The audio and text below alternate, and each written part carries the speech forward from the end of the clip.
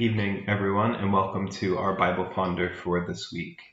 We're getting very, very near the end of Luke's Gospel now, and so we'll cover what we can, but we'll see where we get to, as obviously we're in quite a significant portion of the story and an important part of what it means to be a Christian, and when we engage with Scripture, it obviously informs so much of what we do. So we'll continue on and see how far we get through the next couple of weeks, and if we get to the end pretty soon. We last left Jesus having been arrested, taken to Pilate first, and then Pilate doesn't really want to have to mess with it, finds out Jesus is a Galilean, where Herod has more jurisdiction than he does, so he then ships Jesus off to see Herod, the Jewish king. And Herod also doesn't find any reason to mess with it, and it's also kind of too hot to handle. And so he sends him back to Pilate. And this sort of a kind of a favor to him.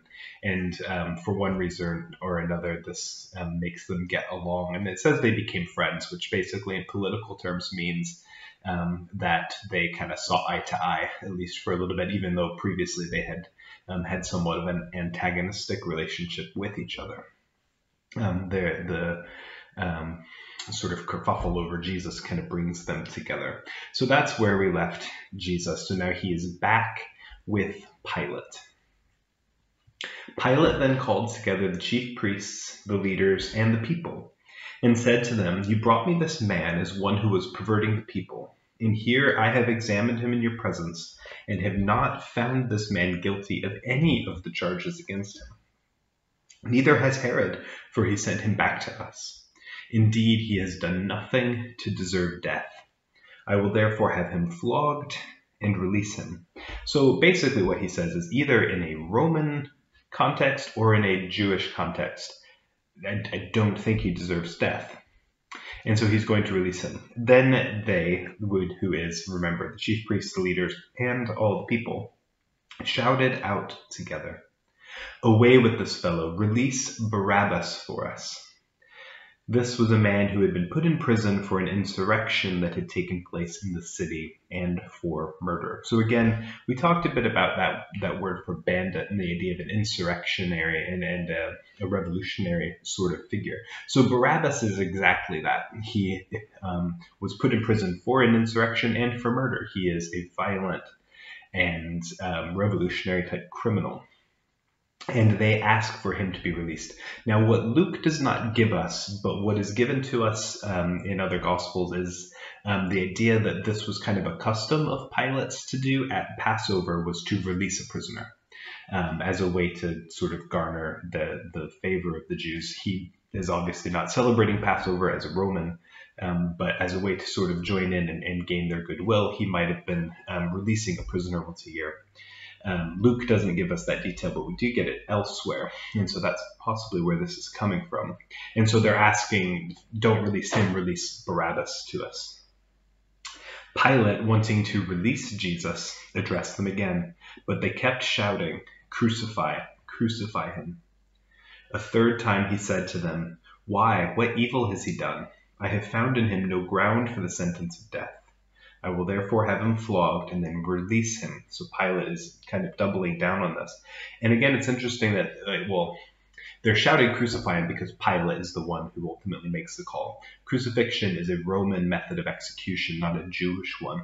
In Jewish culture, they would have probably stoned him, or at least formed a sort of mob. That was kind of the way that the Jews carried out sort of lynchings and killings, more so than any other way, but crucifixion especially is a uniquely Roman method of execution. And so they are asking Pilate, the Roman, to crucify Jesus. But he again says he's going to release him. But they kept urgently demanding with loud shouts that he should be crucified, and their voices prevailed. So Pilate gave his verdict that their demand should be granted. So remember, in the push and pull here politically for Pilate, the Jews are bringing Jesus to him. Their main gripe against Jesus is blasphemy. In their own courts, in their own minds, Jesus is blaspheming by claiming to be God or equal to God, or at least the Son of God. He's also claimed to destroy the temple, and he is perhaps rallying people around him, which could cause trouble for the ruling Jews with Rome. But that's their main gripe. And so they go to Pilate, and the charge they kind of tweak is that he's inciting the crowd. Pilate doesn't care whether Jesus is blaspheming the Jewish God. He doesn't care. So that charge is sort of left off the table for the Jews. But they do kind of say that he's inciting a riot. He's talking about destroying the temple. He's a political agitator, and you should get rid of him. And when this happens, Pilate doesn't want to have anything to do with him, because he's thinking, well, if I execute this guy, am I going to have a riot on my hands? Is it going to be worse? Is it actually better for me to release him and have him be doing any of his meddling that he's doing in Jerusalem during the Passover and just let it kind of dissipate naturally? Or if I kill him to try and squash it, am I actually going to have a big problem on my hands? And that's what he's thinking at first. Until now, the crowd is there persuading him, and they're so fervent and they're so insistent that now he starts to see, actually, if I don't crucify him, now I'm going to have the problem on my hands. If I don't do anything about him, then they're going to rise up. If I release him, also, what are they probably going to do? They're probably going to take Jesus and lynch him, as I said, and take him out and probably stone him or start some other kind of trouble, and you'll have a kind of riot on your hands. And so in the end, Pilate decides to relent and listen to the crowd. So verse 25, he released the man they asked for, Barabbas, the one who had been put in prison for insurrection and murder, and he handed Jesus over as they wished. As they led him away, they seized a man, Simon of Cyrene, who was coming from the country, and they laid the cross on him and made him carry it behind Jesus. So Simon of Cyrene is a character mentioned in all three of the synoptic gospels, that being Matthew, Mark, and Luke. And he is named here as someone carrying the cross. Now, I've talked a little bit about names and their potential importance in the New Testament as not just being the character there in the story, but also potentially someone who would have been a figure known to people reading the gospel at the time. Luke would have been written several decades after Jesus' death. And so to mention Simon of Cyrene by name, not only being true to the story as someone who actually was there, who then did carry the cross, but could have been someone who was still around, some kind of figure. Tradition says that he's potentially the father of a couple disciples as well, of lowercase d disciples, not some of the 12. But he is there. He's shown up for Passover. Cyrene is, and where he's from is in kind of North Africa, a bit near modern day Libya, in a kind of Roman colony. But he is from Africa, and he's come up and he is then enlisted. They laid the cross on him and made him carry it behind Jesus. A great number of the people followed him, and among them were women who were beating their breasts and wailing for him. And remember the importance of the women who've been with him throughout his ministry. He's traveled around from place to place, and the 12 disciples and other people in various stages and various amounts have followed him from place to place. But everywhere he goes, the women are the ones who show him hospitality and are pretty prominent among his disciples, though they don't necessarily follow him, though some probably did. They were there to take care of him and to be with him at every stage, and they never leave him.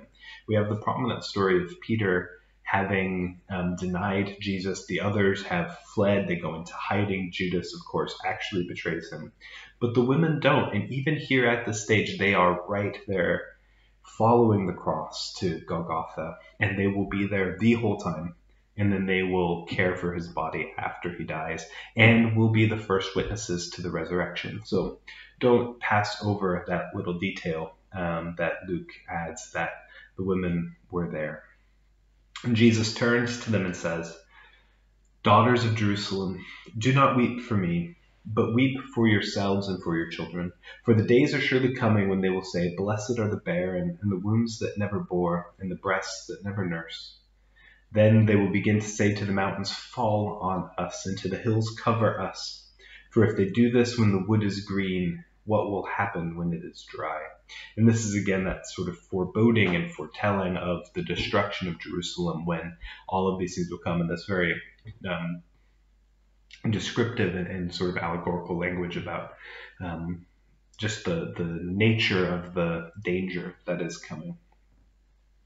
And the last couple bits we'll get to. 2 others also who were criminals were led away to be put to death with him. Now, this is interesting because I've talked about that word bandit, and I've talked about what a bandit is, a violent insurrectionist.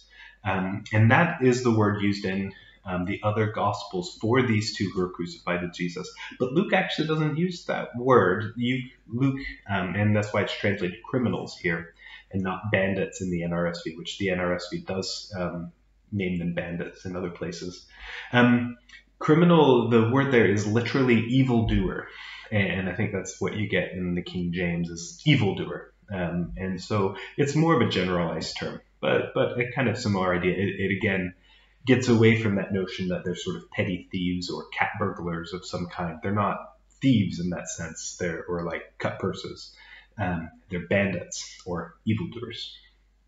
And also you weren't crucified for being a thief or a cut purse. You were crucified for being a political revolutionary. They were led away to be put to death. And when they came to the place that is called the Skull, or Golgotha, they crucified Jesus there with the criminals, one on his right and one on his left. Then Jesus said, "Father, forgive them, for they do not know what they are doing." And they cast lots to divide his clothing. That's also mentioned in other Gospels. And the people stood by watching. But the leaders scoffed at him, saying, "He saved others, but let him save himself if he is the Messiah of God, the chosen one." The soldiers also mocked him, coming up and offering him sour wine and saying, "If you are the King of the Jews, save yourself." There was also an inscription over him, "This is the King of the Jews." And we get told in John that the inscription is written in Latin and Greek and Hebrew so that everyone could read it. One of the criminals who hanged there kept deriding him and saying, "Are you not Messiah? Save yourself and us." But the other rebuked him, saying, "Do you not fear God, since you are under the same sentence of condemnation? And we indeed have been condemned justly, for we are getting what we deserve for our deeds, but this man has done nothing wrong." Then he said, "Jesus, remember me when you come into your kingdom." And Jesus replied, "Truly I tell you, today you will be with me in paradise." We'll press pause there. A couple of the last comments I'll give is this little story of the 2 criminals, or the 2 bandits, having words with Jesus. And the specific words they say is unique to Luke. In the other Gospels, we do hear that in the midst of the leaders and the chief priests and the soldiers mocking Jesus, they usually just sort of throws in, and the 2 criminals who were crucified on either side of him also mocked him. But here's where we actually get the details of what they say. In Luke's rendition, one of the criminals is mocking him, and the other is actually trying to silence the other guy and saying, "Actually, we're getting what we deserve. This guy hasn't done anything wrong," and actually turns to Jesus. And the extent to which he here understands fully who Jesus is, what Jesus is talking about with his kingdom, and what it means then to ask to be with Jesus when he comes into his kingdom, we don't really know. He could have been someone who was in and around Jerusalem, who was following the crowds with Jesus, who was listening to him day in and day out, who knew a lot about him and was beginning to want to be a follower. He could not have been. He could have been in prison the whole time and had no idea, but known that this is some messianic pretender or some potential Messiah, and he's hedging his bets. Those are kind of 2 of the extreme ends. We don't rightly know, but we do get Jesus' saying to him, "Truly I tell you, today you will be with me in paradise." So we'll pick it up there next week with more of kind of the gruesome details of what follow for Jesus. But thanks for watching, thanks for listening, and I hope that you have a good week. Bye-bye.